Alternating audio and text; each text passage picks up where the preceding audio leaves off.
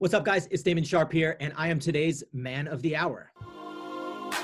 He's a Grammy and ASCAP award-winning producer, DJ, and my good friend Damon Sharp is today's Man of the Hour for many reasons, of course, but I can't wait to uncover with Damon this idea that some of life's hardest moments are really what sets you up for the best ones. As you could imagine, being a Hollywood producer and entertainer, Damon has been in recording sessions with the best of the best, but then also been at points in his career where he was serving those exact same people in a restaurant. This interview today will bring a lot to perspective as to how up and down life can be sometimes, but we all have the choice to make the most of it and choose how we take action.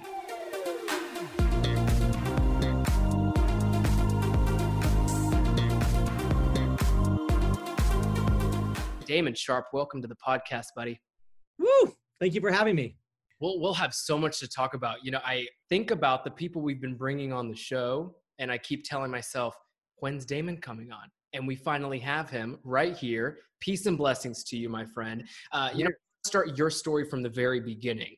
Guys, this is an extraordinary man that was born in Cleveland, Ohio, raised in Phoenix, Arizona, which we'll get to in a bit as to maybe you'll be leaving Hollywood a little sooner, right? We'll get the exclusive on that. There's so much going on in the world. But anyway, we'll go back to that in a minute. But your love for music at 15 then, pretty much not forced, but your parents graciously moved to Hollywood, right? When you were 15. Yeah. Start this career in what was going to be music, and then you ended up being 1/5 part of a boy band. If you guys remember Guys Next Door, it's funny because boy band, right? Guys Next Door. You guys were already trying to be mature men at the time, and you were only 15.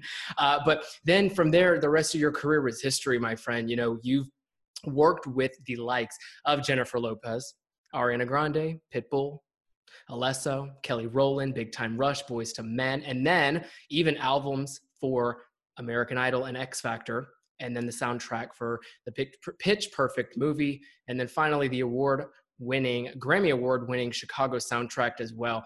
Damon, your career in hindsight doesn't even feel like it could be possible for somebody, but it was for you. So first of all, talk about a career, man. And I think that when you look back to the boy band days in Hollywood, when your family first had moved out there with you, dude, did you ever think you would end up here? Man, it's been a crazy ride. It's already been, I feel like it's like I've already been through so many chapters and the book is just getting started. So I think that's what makes it exciting for me. I've gotten to fulfill a lot of my dreams, but there's still a lot of things on the bucket list that I'm ready to check off. Man, that's the cool thing about life, though. And I was going to tell you about this idea of the universe. I think when we first met in person, we were talking about this too. There could be a plethora of opportunities that you might be creating for yourself on the back end, but then you get to work with someone like J-Lo, you get to work with someone like Pitbull, and you start thinking to yourself, pinch me, am I getting lucky? No, you might have already been working on that in the background without knowing it because you were working so hard. And, we'll get into all the details as to like what your day looks like. How does someone produce music? How does someone work on a Grammy Award-winning album, right? Like there's so many things that you've accomplished. But again, starting from the beginning, you've always loved music, right? It's probably always been a passion of yours since you were a child. It convinced your parents to move to Hollywood. But then you look at the fact that there's a lot of hours that go into something like that in the studio, meetings, and just like thinking about the next soundtrack maybe as a whole. But after all the music you've produced in your career, can you kind of give us in your own reflective words what that has looked like for you in terms of, going from one song to the next and really loving music for what it is to then getting you this far along in your career? Wow. Yeah. So it's, since we have the time, I'll give you the long one. So basically when I was about maybe 13, 14, I always knew I wanted to be involved in some aspect of the entertainment industry. But when I was a kid, I was a break dancer, believe it or not. I started as a dancer, which a lot of people don't know. They thought that I was either an actor or started in music, but I just had this affinity and love. I was a break dancer. I was a street dancer. I would break the cardboard out in the living room and dance for my parents. And they were like, oh, what is this kid doing? He's got issues. But it's like they put me into dance class, and that was more for breakdancing at that time. Yeah. But I met a woman by the name of Julie Wren who came and grabbed me by the hand from the class and brought me over to the other classroom across the way, and you could see through the glass. And she's like, have you ever thought about doing jazz dancing? And I was like, I don't know if that's for me. I said, I love breakdancing.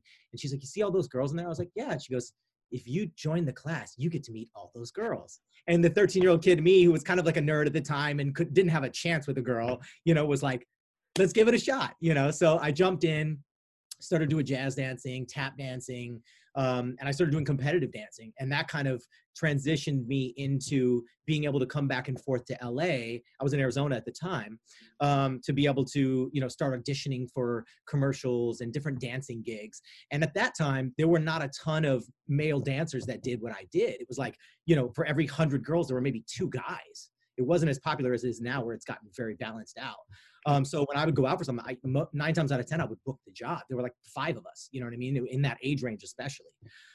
So initially I immediately booked like a Disneyland commercial. Then I booked a Pepsi commercial. Then I booked a Nintendo commercial. And this is all before even moving to LA. So I was super lucky. I got into the unions. Well, it's a union now. It's SAG-AFTRA, but at that time it was SAG and AFTRA separate. So I was able to jump in there. And then I just told my parents, I said, I really think this is what I really want to do for a living. I know I'm young, and they were gracious enough to make the move and came out to LA. Initially, me and my mom just came out for like a summer. And that's how I was able to kind of start getting my feet wet and making connections and networking and booking jobs. When my dad saw that all that was connecting, he's like, all right, let's move the whole family. They're both teachers, so they were able to, just transfer out and get great jobs here. They were both at amazing schools for about 30 years teaching here in LA. Nice. My dad was at St. Matthew's Parish School, which is in the Pacific Palisades. My mom was at the Oakwood Private School in Studio City, and they had great 30-year careers, and they just retired last year. So, oh, congrats to your parents. Yeah, so I'm super thankful for them. I owe them everything. I think about them being teachers and looking at you on your cardboard placement in the middle of really, my kid, the little boy. Well, yeah, the amazing thing is they always supported me, and no matter what I wanted to do, if I was like, I want to do karate, they're like, all right, here's your karate. My brother's like, I want to DJ. Boom, we're buying you the equipment. My sister's like, I want to dance too. Great, we'll throw you in. They always just let us kind of, jump in and learn, which I really appreciate that, because a lot of parents will just ixnay things right from the ground up. And they were always very supportive. And even if I failed in things, they still were encouraging and like, okay, maybe this isn't for you. Let's try that. So, as soon as we moved out to LA, again, I've just been so blessed and so fortunate, to have things connect. I think a lot of that does come with, innately, I'm very driven, and I have a lot of work ethic, and no matter what, rung of the ladder of success I get to, I want to keep climbing, and I want to be thankful. And, the next thing I booked a tour as a dancer. And I was one of the youngest people to do that. I think I was 15 at the time. And I was backup dancing for a singer named Tiffany, who was a big 90s, late 80s, early 90s. She was like the Britney Spears of like the late 80s, early 90s. So I was backup dancing for her, and it was on a tour with New Kids on the Block. So, it was like a world tour, I'm sorry, not a world tour. It was the US Hangin' Tough tour. And we toured for like 4 months straight. So it really let me get legs as a kind of, even though I was a dancer, I felt like a touring artist, because I'm on the road in a bus, going from city to city, getting to kind of see A to Z, like what artists have to do, to promote, and living on the road, and tour managers, and, just all the aspects of going from hotel to hotel, and, waking up at 5 a.m. for promo and doing shows until you go to bed. So I really got to get a good gambit of that at such a young age. And it was crazy because my parents didn't come. It was just one guardian for the 4 dancers who were all like 14, 15 years old. So needless to say, it was a crazy fun party for teenagers, but it was a great, learning lesson. So, I came back from that just super eager and excited. I ended up finishing school early. I went to independent study and finished high school early. And just continue to work. And then a little bit after that, I booked a pilot for NBC. At the time, it was called Boys Next Door. It was kind of like, so essentially, if you imagine New Kids on the Block were probably the biggest boy band of all time, even bigger than NSYNC, Backstreet, One Direction, all of them. I would say iconically, they're probably one of the biggest. They can still sell out a 25,000 seat arena to date. Well, not with COVID, but you know what I'm saying. So, the pilot was basically kind of a version of New Kids on the Block meets the Monkees. So it was sketch comedy. We had an album on EMI Records. And there was a gentleman by the name of Brandon Tartikoff who used to run NBC. And his daughter was a huge fan of New Kids. So she's like, Daddy, I want my own New Kids on the Block. So that's kind of why they created us. And we were all cast, and, it really happened overnight. Like I said, we shot the pilot, like we went into audition for the pilot. Within days, we shot the pilot. Within a month, it was picked up. And then we were on NBC for almost a full year. Yeah. right after Saved by the Bell. And, you know, obviously because of how big Saved by the Bell was at that time, we immediately got traction. We're on the cover of all the teen magazines. Mm. You know, we're doing in-store signings with like 5,000 people, you know, dolls, board games, the whole gambit. And then overnight, fast forward about a year and a half later, it's all taken away. You know, the show is canceled, the record deal is repealed. And the best way I can sum it up is, you know, I went from taking pictures with Will Smith as a peer to fast forward 2 years later, serving him a Pepsi as a waiter. So it was an insane life lesson, you know, and I can't lie, you know, at that point I was like 16 or 17 already. And, you know, you kind of lose a little grip on reality. You start to believe the hype around you. And then when it gets taken away, you're like, what do I do? You know, cause you're a teenager. It's a little, you get a little disillusioned, you know? But it was, that was what was meant for me. It was meant to connect and be taken away so I could learn that lesson at an early age. So, you know, I went through I can't lie, I went through a few years of kind of just dark times trying to find myself, and still with a little bit of pride, too much pride and too much ego as a teenager. Like, oh, I was on a TV show, I can't work a regular job. And then I was like, you know what? I got to pay the bills. Unemployment ran out. I'm like, all right, I got to get a job. And I remember it was such a humbling experience, and it's irreplaceable. You know what I mean? It's not something that, you know, it's not something you can be taught. You have to go through it. And I'm so thankful that I went through it. And I went through that a secondary time in my career, which I'll talk about in a little bit as well. So, you know, that happened. And then there was this, I don't know what the epiphany moment was, but I went back and I was like, you know what, I'm going back to school. So I went back to school for music. I started waiting tables, and I started taking the money that I made waiting tables to pay for acting classes. And I went back to school, and any studio time I could get, I would pay for that. I got a job as an intern at the time it was called Larrabee Sound Studios. And it was like the famous place where everybody recorded. And I was there, you know, cleaning toilets, you know, running errands for people just to be able to get in there and have studio time. So again, I'm so thankful that I had that time in my life to kind of, you know, pay more dues and really get to see what goes on behind the scenes. And also I was in there with Eminem came through, and Dre and Babyface and Snoop, and huge artists. And I got to see who was gracious and thankful and who wasn't. And I made notes in my mind. I was like, okay, I want to be like this. I want to be like a Dre, who doesn't matter if you're the runner. He's like, yeah, bro, sit down, have a seat. You can watch, learn the process. You know what I mean? Those are the people that I remember. And that's how I model my career now. I want to give back just like they did. Because just in a split second, you can turn right or left, and then your whole career could end. That's what entertainment has done. Absolutely. It's a constant, and I don't care how massive you are. You can be the biggest star on the planet, or you can be just starting out, and it's a roller coaster. You know what I mean? It's an absolute roller coaster.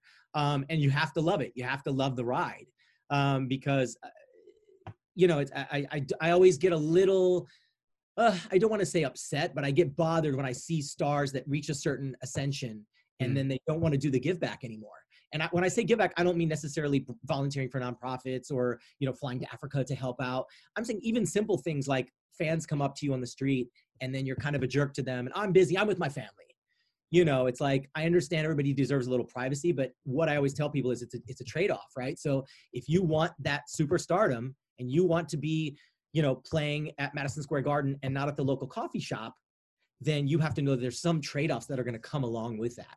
You know what I mean? It comes along with it. So I always tell people, look, make sure that you really want to do this, that you truly love this, because there is a trade-off. You know, there is a trade-off. But sorry, I digress. I went a little to the left on that. You go left and right all you want, buddy. This show is all yours. No, I love it. I love it. I think that there's so much here with, I didn't even know that about you with the, you know, you taking pictures with Will Smith and then going out to hand him a Coke and, you know, serve him. I think that there's a lot to be said there about the tenacity that comes with the type of work you do in entertainment. Because think about casting a wide fishing net out far, that you're able to dance, you can sing, you can act, you can produce music now. And that's what's probably led you to get back up on your feet back in the business, aka interning at the record label and such, and getting all these other opportunities, because you casted a wide fishing net to gain many more skills, not to just be a boy band, you know, celebrity back then, right? Because then that show off air, and that's sometimes what happens. And I hear that all the time in the business of entertainment when people are saying, you know, one day you're a celebrity, the next day no one really, like, you could be a washed up celebrity, reality star. Washed up meaning, you know, that's, you're a one-hit wonder, for example. A lot of people have experienced that in Hollywood, you know. So when you were younger, I think that there's, I mean, year by year, walk us through that when you're going. And yeah, so then at that point, you know, that's like probably toward, you know, in the late 90s at this point. And, you know, like I said, I just went hard. I went back to school, waiting tables, interning, anything I could do. I got a new agent. I was like, you know what, something inside of me, a fire got relit.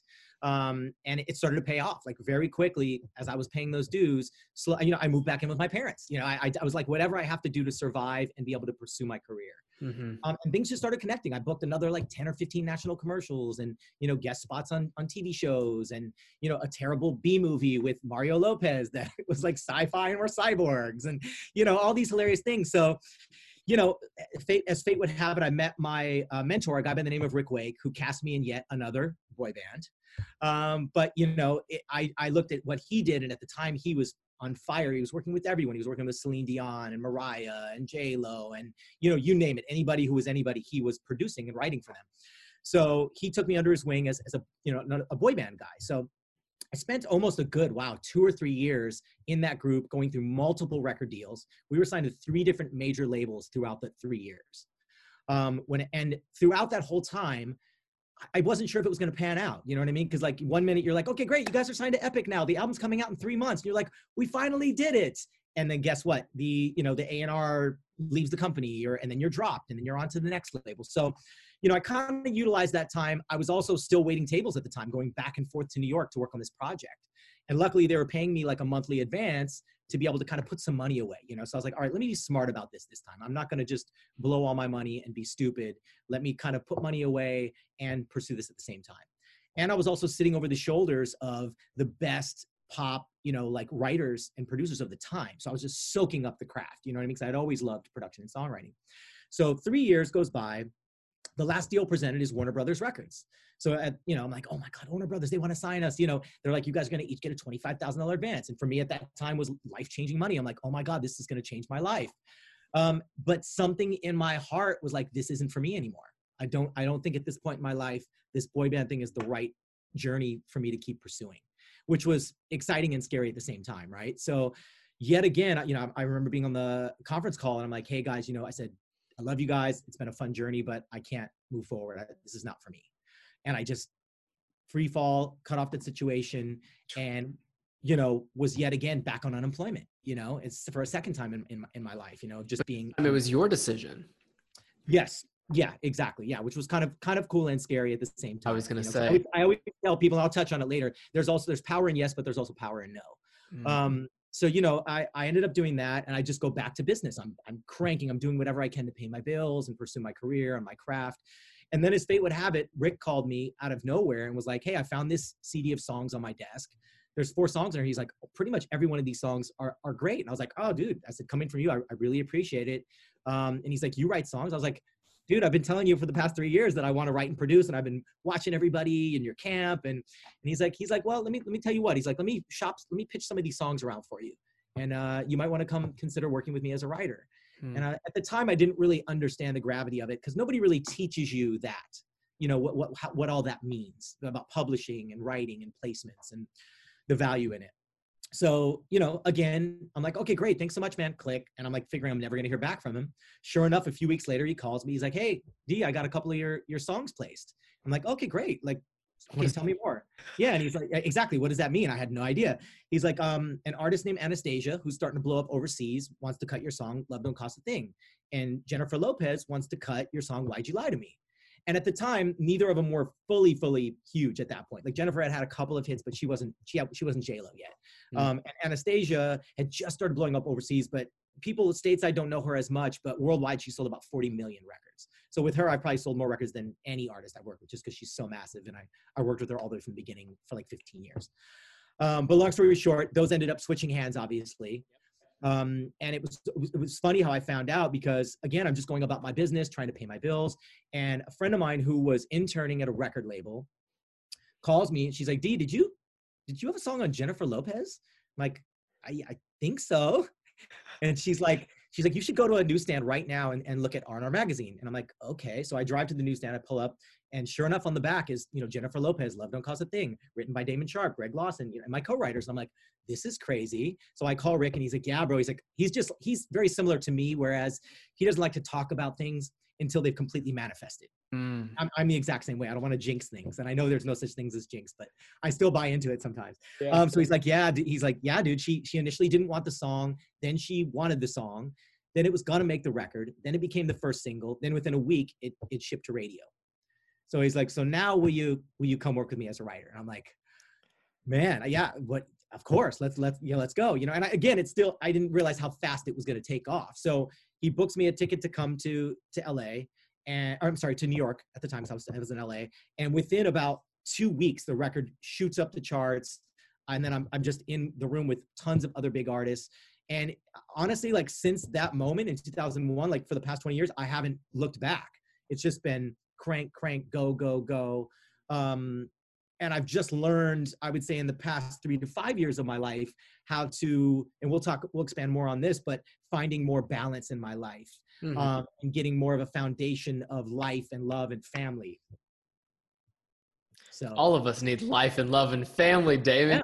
Yeah. You're doing just fine with that. I've been watching you. You focus just as much on work as you do with family and your personal life. And certainly there's probably a balance that's had to been created there too. Absolutely. Gosh, but man, from a gig like Love Don't Cost a Thing, I remember when that, I guess it was the VHS tape of whatever concert she did. My parents used to play that all the time. Love Don't Yep. Right. There's so much rich history to the music you've produced all the way till now. With I listened to Lost Years. I got my buddies listening to it in their cars when I was visiting LA to you a couple months ago. You've worked with and still work with some of the top, like an Ariana Grande, J-Lo, over the years. And then you also work with some who are up and coming. Absolutely. Artist partner on Lost Years. So say that there's been a lot more of you trying to make sure, again, back to that idea of casting a wide fishing net, of working with a little bit of everybody, producing a little bit of everything, all types of genres. I'm sure you've probably bounced back and forth with, but where's that played into the career for this now 20 years, what I call an extraordinary music career? So with relation to some of the biggest and some of the most up and coming, where does that lay in how you pursue your work? Well, I think it's interesting. I think the first maybe 5 to 10 years of my career, I was a little too focused on always trying to chase what I call the big fish, and I didn't understand that diversification is really what keeps you in business, and Rick always told me that. He was always like, dude, everybody sees things like this. He's like, put your scope wide. He's like, and he had me immediately. He's like, dude, go over to Denmark, come to Sweden, so 01, 02, I started traveling like crazy and quickly learned that there were other places outside of America, because previous to that I had never traveled. So I think I was a little in a bubble. And then I realized, oh, wow, like the UK has their own music, Sweden has their own market, all these places. That's why I was also early on to like K-pop and J-pop, because I just always cast a wide net. I mean, my first J-pop cut K-pop cut was BoA in like 2005, so I was pretty early on in that as well, just because I've always cast a wide net. And with that said, like you said, I also love developing other artists and mentoring artists, and because I appreciated that people did that for me. So I feel like that's an important factor for me, not only in my career, but as a human being, is to give back and mentor people. And also from a selfish, a hidden agenda standpoint, when you help people that are brand new and up and coming, they're going to come back and they might supersede me and be like, you know what, Damon was there when I was brand new and I want to help him. And I feel like that it all comes back, it's all very cyclical. Let's pause the episode for a second because I want to tell you about something very special. Giving a kind gesture to someone who needs it. We're all still in the middle of the world's crisis of a pandemic, and I have found that sometimes the smallest token of appreciation can be worth $1 million to somebody. The Men of the Hour team and I have partnered with my great friend Vicky Gruhl, the founder of Cosmic Green Candles, to help you with a great idea for gift giving this year. Everyone loves a nice candle, especially one that smells so amazing like Cosmic Green Candles. Not only do they have a huge selection of scents to choose from, but they are made from 100% soy wax and use wood wicks in their candles. Also, my favorite part is that Vicky and her team have been supporting reforestation with 1 tree planted for every candle bought as their commitment to sustainability. which means when you purchase this candle for a friend or loved one now, you will be supporting the planet as well. What a deal, right? Speaking of deals, Cosmic Green Candles was kind enough to provide us with the discount code GIVEACANDLE10 for you to use at checkout for 10% off. 2020 may seem like new beginnings for most of us, but we would love if part of your new beginning was to give a small gift to someone that means something to you. Head to CosmicGreenCandles.com today and use the code GIVEACANDLE10 to show someone that you're thinking of them.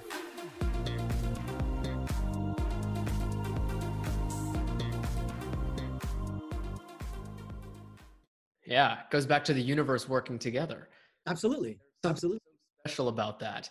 Music, though, more particularly here with, it's the universal love language. We know that. We love that. You could listen. You mentioned J-pop, K-pop. You know, I grew up on J-pop. My mom and I used to always go to the pretty much what was the boy bands of Japan. We went to all concerts, right? EXO, awesome.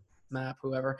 And I remember always listening to music like, and there's different variations and styles of music to where you might like one song because it's emotional. You might like Love Don't Cost a Thing from J-Lo because it gets your, you know, your butt thrown up in the air or whatever, right? Like there's so many reasons why you like music, why we like music. Why do you, Damon Sharp, or why did you fall in love with music? And then to this day, where do you think the music you're producing, you know, kind of stakeholds in a lot of people's lives? Wow, it's interesting. I mean, I definitely consider myself an empath, you know, so I feel emotions, feelings, and music does that to people. Mm-hmm. So it's like, I remember even as a kid, like hearing music and being mad and hearing music and being happy and hearing music and crying. And like, it's always resonated with me. Mm-hmm. I think that's what draws me to it. And then you couple that with the fact that I danced first and foremost.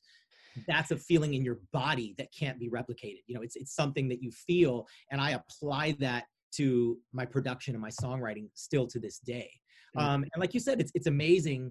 You know, it never ceases to amaze me, you know, pre-COVID, obviously, being able to go to a show and seeing, you know, 20,000 people singing a song that you created is just, it's mind blowing, and it never gets old.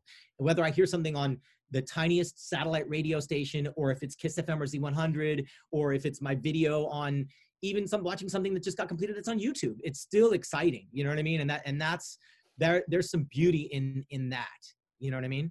Yeah, because content is still so powerful, but audio is just as powerful. It's the reason we launched this particular podcast. It's I mean, I watch your IG stories at promoting, you know, certain projects that are out and released, for example, and to see that and then to actually swipe up and watch the video, it's nourishing to the soul. Because back when you first started, for example, at 15 in the business, we didn't have access to the YouTubes and the TikToks and the IG swipe ups and stuff. And so now in today's time, I think it is very much more exciting to produce music or to watch a movie or to, you know, watch a fun clip on TikTok for 10 seconds. You know, there's so many different ways to all of it.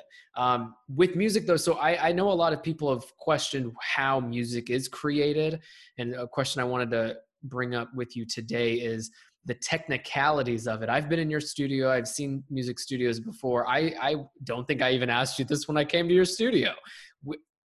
There's like all these buttons, there's all these computers, all these lights. It looks really cool. And I'll ask a really dumb question, but when, like, just simply put, right, I don't think anybody who's listening or even myself is going to go try to make music tomorrow. If you do, great. Here's some tips from Damon Sharp.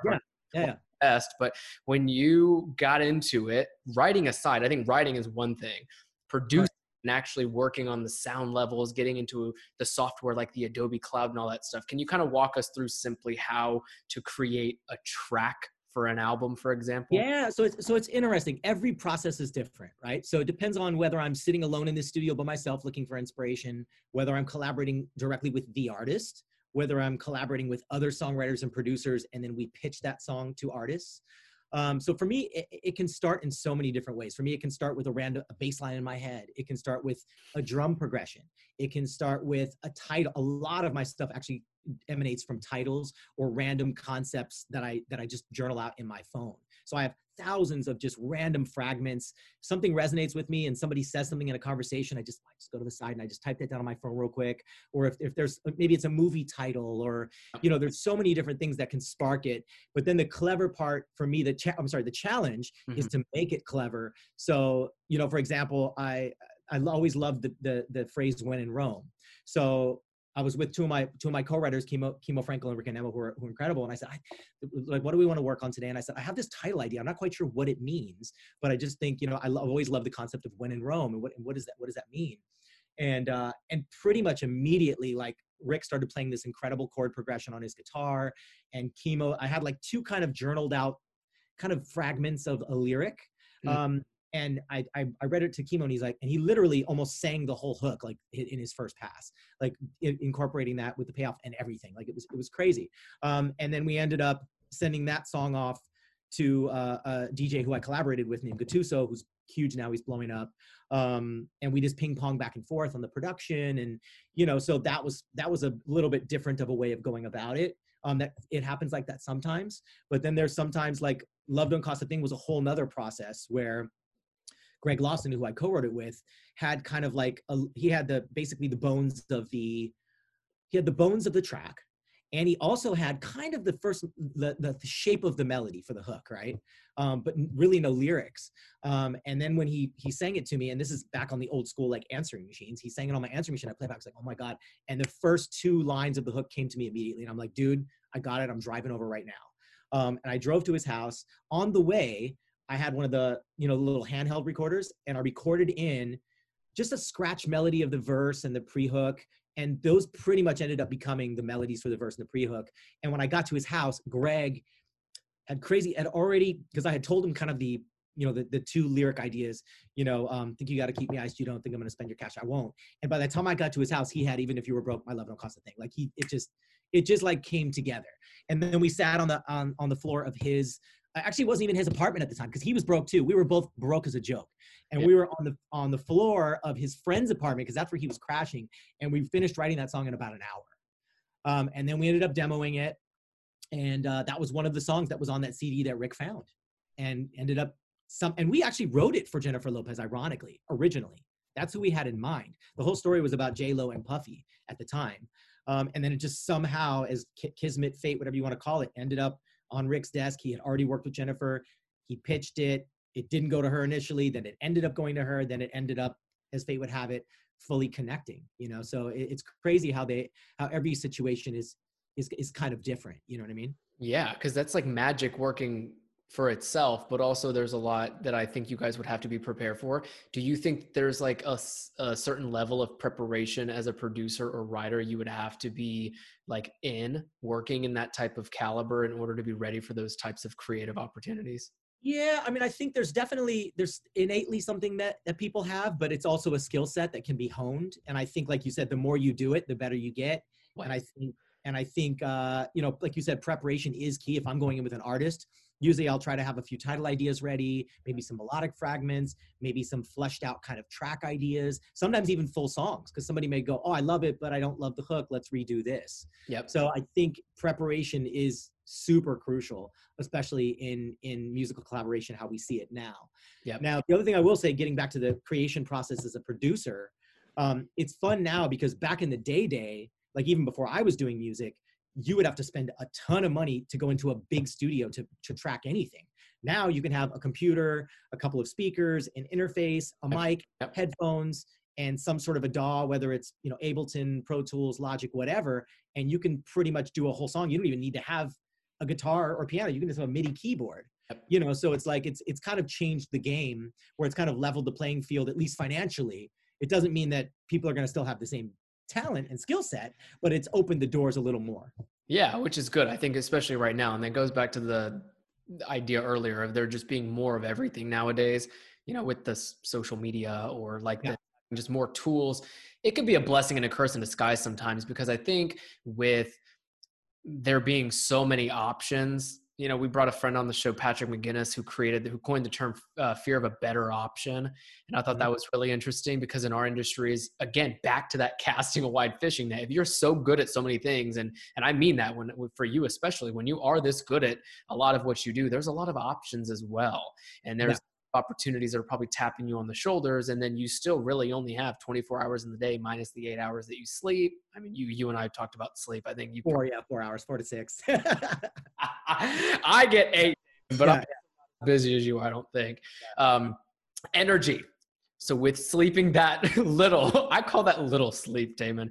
With that sleep, you still have such a high volume of energy and Thank you. positive energy. From what I see online to what I've seen in person, energy is very. It's not only attractive to people, but it's infectious. And I've heard that on my end. People are always like, "Oh, you got good positive energy," and I said, "Well, because you have good positive energy, Yep. and can Yep. it's Yep. much a snowball effect from there." But particularly in your industry, it's all about relationships, which most of the time I would assume start with just a good energetic connection, right? At a Yeah. network party, Agreed. or you just happen to meet someone at something. Can you give us a time where having good energy and that other person feeling that and really being receptive of that energy led to like a huge opportunity? Oh, wow. That's a good question. I mean, I would say that happens more frequently than not. You know what I mean? Like you said, when you come in and you connect with someone, I think it immediately disarms you from a creative standpoint in a good way, Yeah. to where you can feel free to be yourself, talk freely, throw ideas out that might be terrible to find the great ones. Um, and it's interesting because not everybody in music, because as creators, we're very moody, right? Like we're almost all like ADD slash bipolar slash depressed. It's like we have all this constant like shitstorm of emotions. And, as creators, it's for some reason, it just resonates with all of us, right? So I have worked with a lot of people that I didn't necessarily connect with on an energy level, weirdly enough. But in some ways, it was almost like opposites attract, where our butting of heads actually created something amazing. Hmm. I know that's not the norm, but for some reason, it's worked for me in some ways. You know what I mean? Sometimes like, I don't know if I like this dude. I don't, Yep. man. But you know what? He's freaking great ideas. And then all of a sudden, end of the day comes, and we're like, we just created something really sick. And that's because of the checks, and I call it checks and balances. Like you're like, oh, what about this idea? And they're like, I don't know. Well, yeah, and then you just bat it back and forth and massage it. And then suddenly something that was mediocre can become great. Yeah, and even if it's not the energy component, like you said, sometimes it's just miracles working itself out because of Mhm. certain skill sets and ideas. Gosh, I mean, I just keep going back to this idea of creativity, I think, for the most part, when it comes to content and music.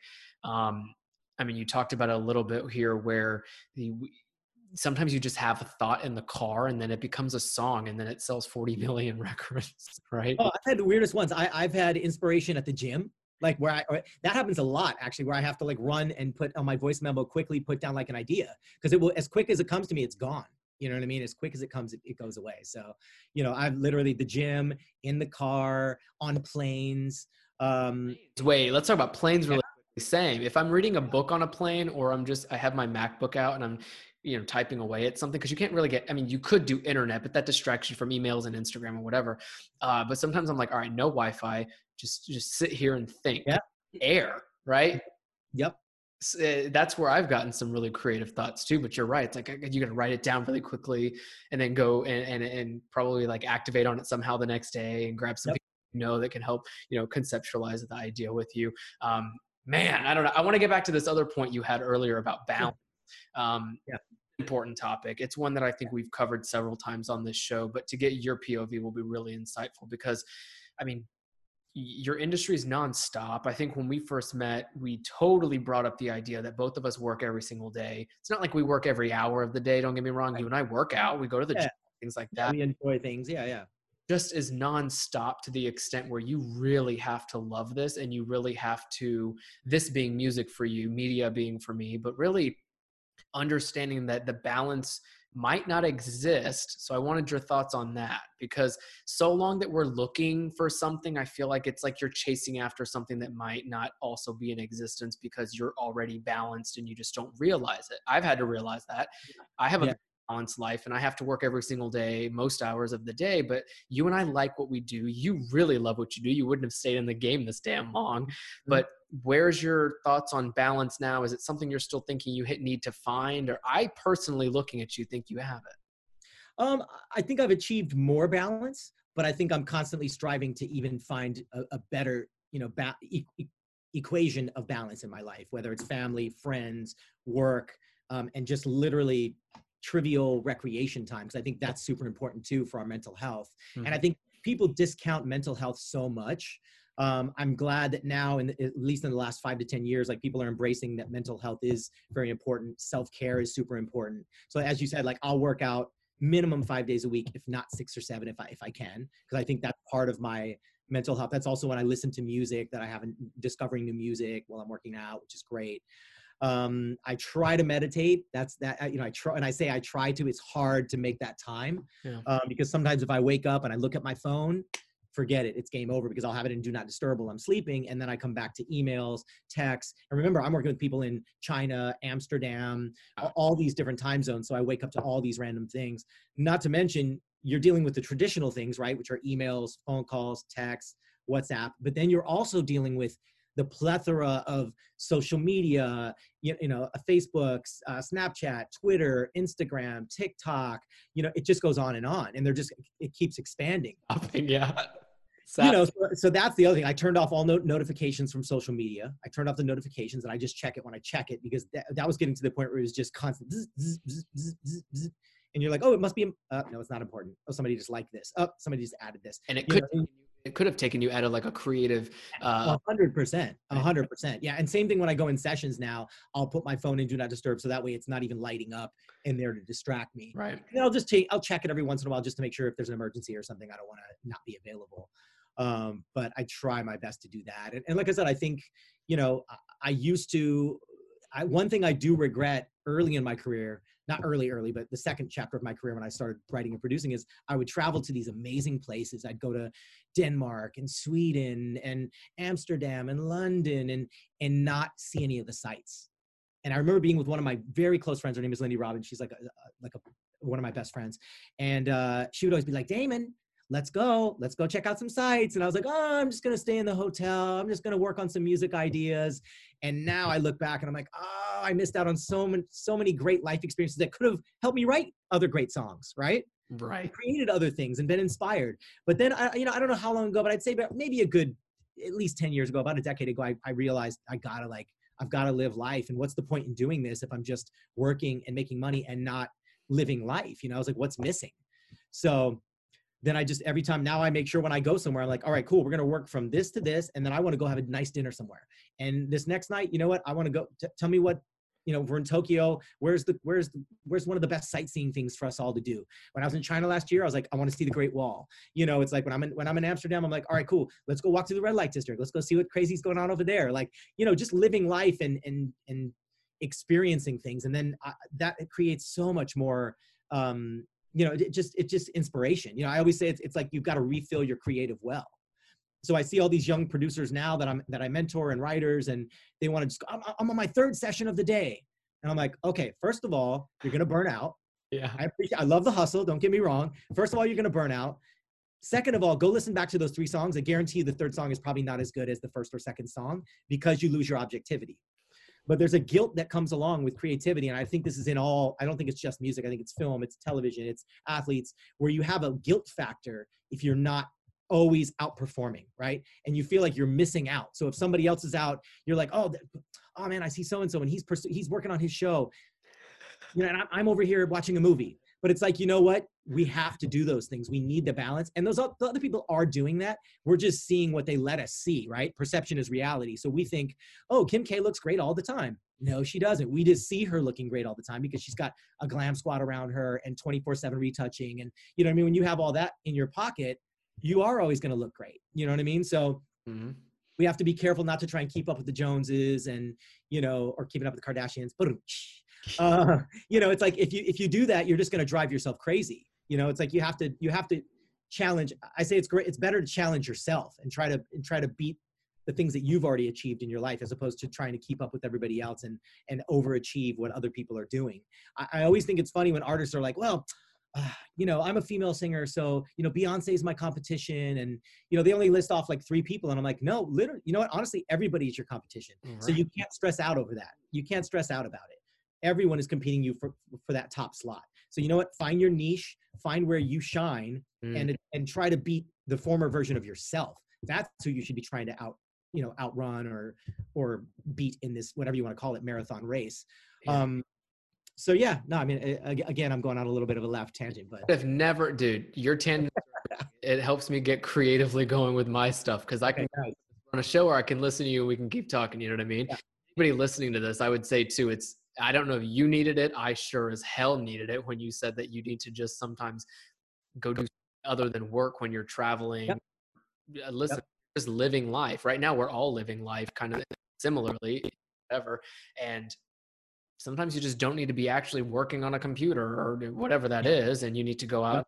and do something that mindless, and then you will get creative. And to your other point, sometimes you can create your own top slot.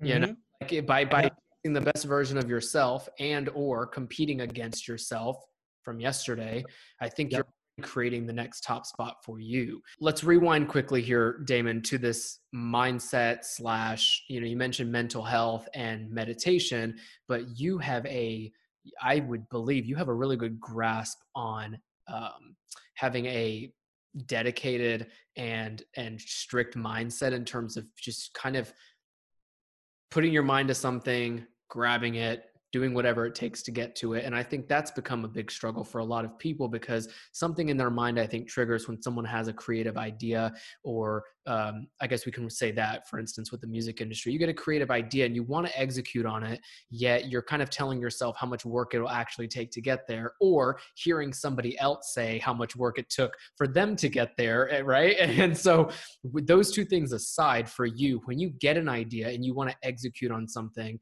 knowing how much work it's going to take, what do you tell yourself? And then ultimately, how do you kind of just keep pushing through mentally to make sure like you're not getting too worked up on this idea that it would take a lot of time? Yeah, that's the hardest part, right? Because we all have great ideas, but they always say you can have a great idea, but if you don't execute it and put it through, it's pointless. You know what I mean? Nobody's ever going to know that it even existed.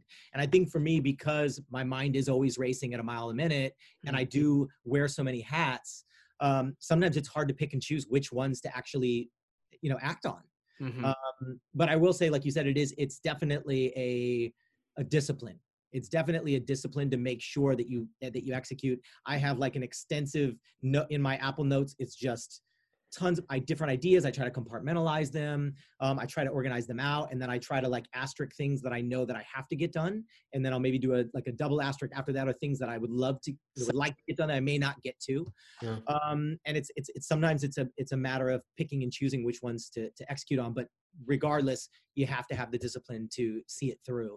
And I think a lot of that for me also, like you said, is it's not only meditation, it's also fitness and making sure I work out. It's eating clean.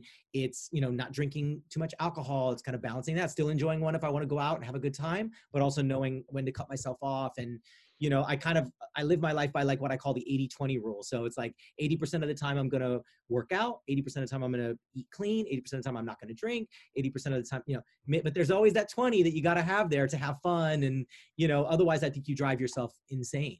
Yeah. I think we've both been in those places where it's like you just work so much and you have so many ideas, but then you realize that the laundry list just keeps going and you kind of have to get to a point of picking one thing. Yep.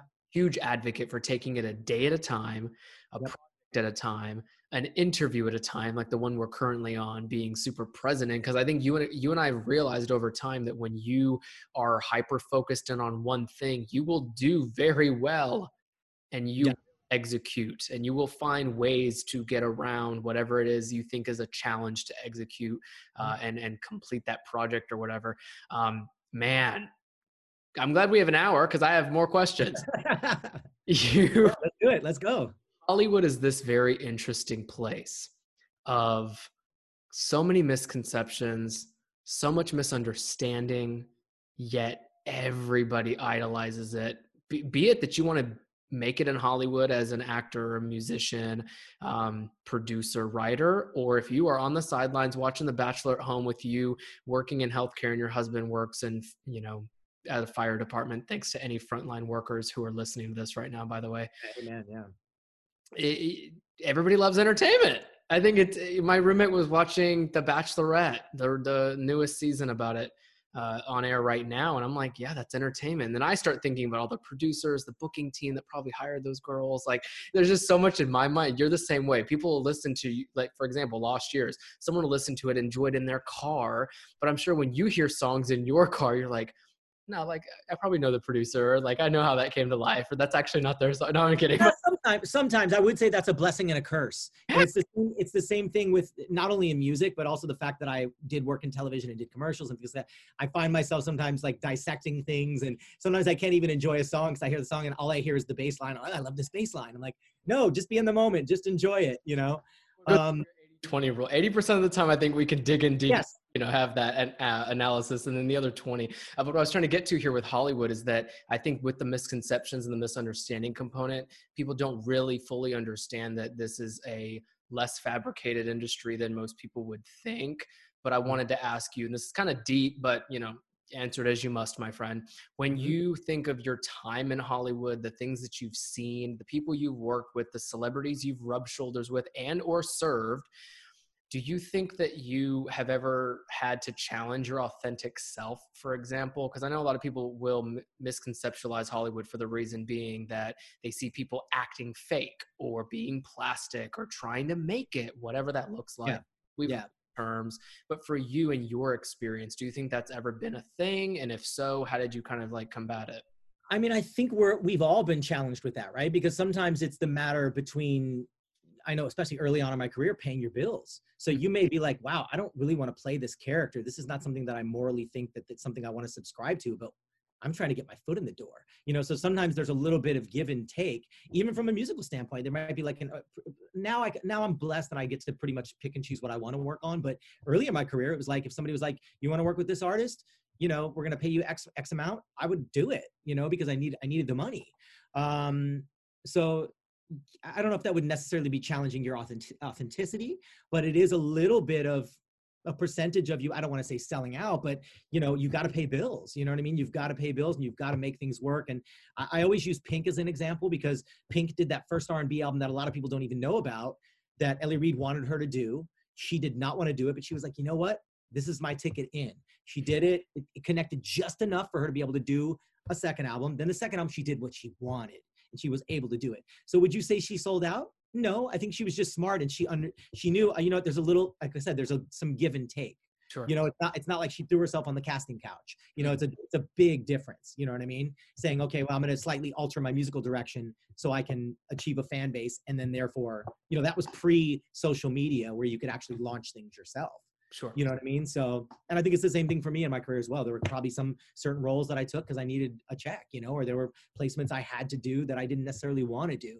But I'm just thankful and blessed now that I'm at a point where I can pick and choose, the things I want to work on, No, yeah, for sure. And you've built that for yourself too. So in addition to that, though, from the outside looking into this Hollywood place, where everybody knows entertainment is ideated and created for the most part. How do you think people can better understand that Hollywood is not such a fantasy?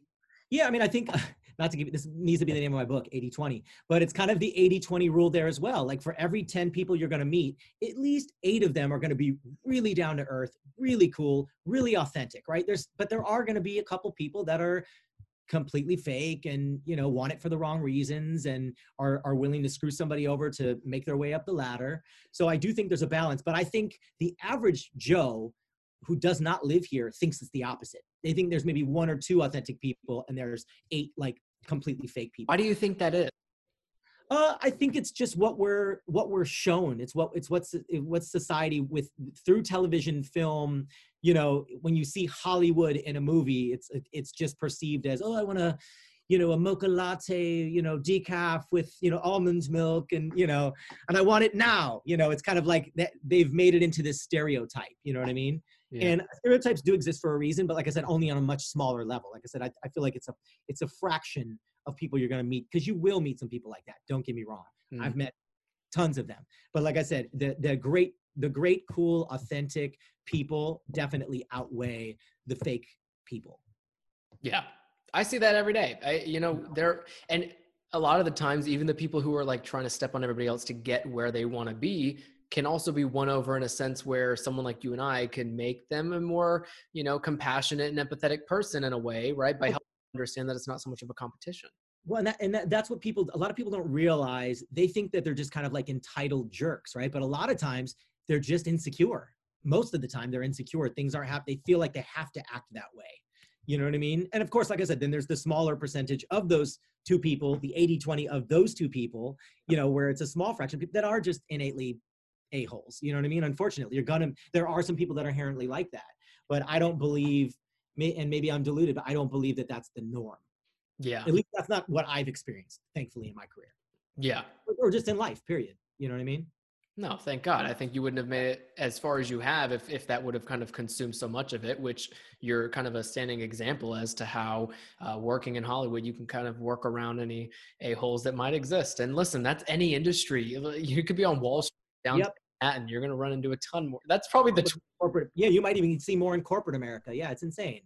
Right. Let's dream make here for a second. What I mean by that is I don't know if I'll ever invite or be able to have after you, dude. You might be one of the very only Grammy award-winning producers on this show that has had the trajectory of a career that you've had since 15, and the story that you've had from the topics that we've discussed between casting a wide fishing net, the 80-20 rule, the two phases of your life that we've discussed. I mean, all of that, man. It's so much that I would think, I'm like, dude, I look at you and I'm thinking you're like 30 years old. Where the I've come from, and here you are, even able to now experience life more presently and create a lot of balance for yourself, because you know that's what you want, and you know you have plenty of time to keep traveling. Knock on wood, COVID ends tomorrow, and keep doing life the way that you want to. Knock on all the yeah. But I saved this for the end of our conversation here. But if you had to look forward a little bit with me here, can we create a collaboration together? Not with me. I'm just here to create the idea with you so I can have a byline in the credits. Had the next collaboration with the next big person that you want to work with, being the artist, for example, the singer-songwriter, who do you want to work with? And then what genre arena do you think you'd be in? And then most importantly, what kind of song do you think you'd want to storytell with? Wow. That's a big one, because there's a lot of people that I would love to collaborate with, because I appreciate so many genres. Mm-hmm. I think my first one that always comes to my mind is Daft Punk. I don't know why. I've always wanted to collaborate with them. I just love sonically what they do. And that would be more on the music side, kind of musically collaborating. And then maybe on the top lining side, God, there's so many great people. I mean, there's a lot of the obvious ones like The Weeknd and Post and people like that. But I would just love to do like an eclectic collaboration with like 3 or 4 artists that could kind of span genres, almost like, I guess a good example was Uptown Funk. I thought that was such a great collaboration with Mark Ronson and Bruno, and they just brought like a lot of different things to the table. Yep. But yeah, so that's a tough one. Like I said, I mean, I'm wide open. I mean, I just want to keep expanding, and I've got actually a lot of really cool collaborations going right now in the world, more so in the dance music EDM side. But I'm looking to, expand those out and just do more and more creative and kind of quirky collaborations. Hell yeah. Cause what came to mind immediately, Damon, I'm sure you've heard of both of these. As of most recently, Mariah Carey, Ariana Grande, Jennifer Hudson did the OC collaboration. I still have to realize if that is something that was virtually taped. I couldn't tell during the Christmas. Probably. Because it happened during 2020, but I think of their different styles. I think they're all in the pop arena. Correct me if I'm wrong, but their voices was just so perfectly put together. And you brought up like maybe bringing together a Bruno and a Weeknd and a Post, seeing that come to life. I will speak that into existence for you. Go ahead and get all the people lined up, and there we go. Right. Then the second one, we'll go back in time here to, I believe, what was 2011, 2012, maybe earlier, with the We Are the World. I mean, we all know that. There was the 2 renditions of it. I believe it was actually maybe 3 now with all the YouTube stars. But when Michael Jackson, they took the original there and then had all the artists from every part of the industry on We Are the World, We Are the Children, everybody knows. That could be something, don't you think? Like, have you ever... Maybe no, I did something similar to that in 2005 called Come Together Now, and I had Celine Dion on it, John Legend, some really killer vocalists, and that was like a kind of a labor of love project that took about a year to put together, and flew into different places to record everybody, and then all the money from that went to the Hurricane Katrina victims. There we go. So I would do that again. I mean, it was a really cool give back project, but it's a lot of work. I will say that, you know what I mean? It's different when you're Quincy Jones and you can just pick up the phone and get anybody in the room like right then and there. For me, it was a little harder to kind of, move the pieces on it. You could do it again. It could be a love project again, or it could, help people realize that, we've all come together more than ever before. There's so many reasons I think to do it now, but if you do, listen, we'll be looking forward to it. I think it's There we go. all the power to do it, my friend. I'm sure you have all the connections. You did it once, you can do it again. Before I let you go, Damon Sharp with an E, like a sharp knife. For those who didn't hear it, I mean, you probably didn't hear it at the top of our show. I asked Damon to sound check himself. And he's like, Damon Sharp, Damon, Sharp with an E. So if you guys didn't know how to spell it, please go find him on Spotify. He has dude, you're in the millions of people. Yeah, I've over 50 million plays now on Spotify. So as an artist.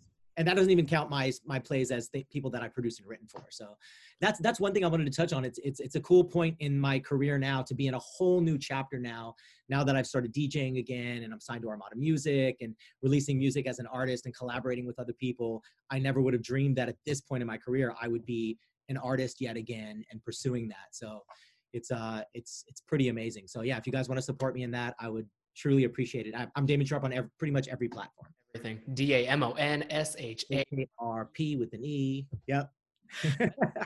You got your own. I think there's a Justin Crawford that's a football player in Kansas that offered off of all platforms. But whatever. We'll keep the You should add a silent E at the end of Crawford. Third day. Going back to the Hollywood. Let me get my almond milk with the E at the end.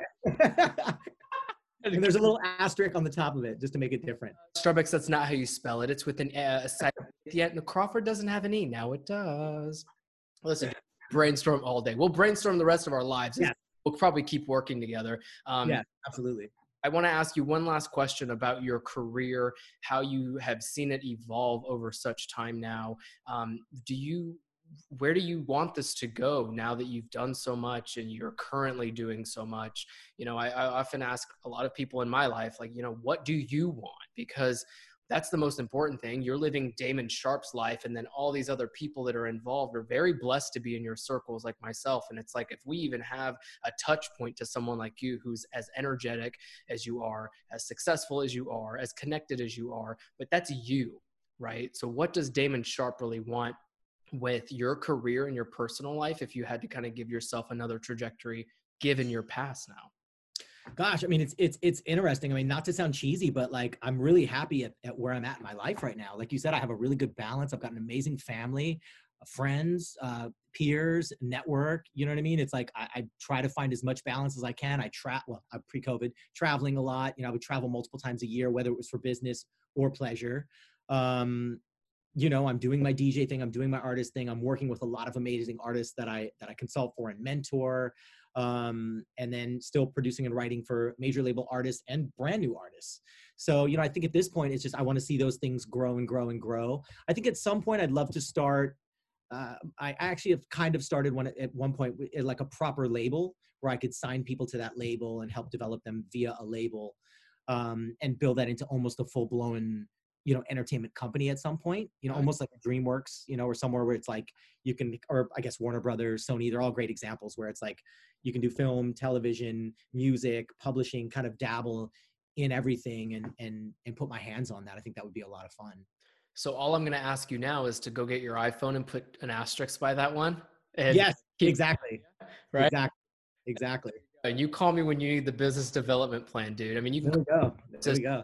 You can call it, Awoken Works. It don't even matter.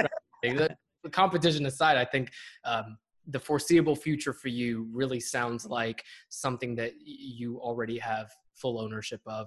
I mean, you fully understood that. When we first met, I remember asking you what music did for you, and essentially it built your entire life and made you even more passionate about what you're doing now, and you continue to do that.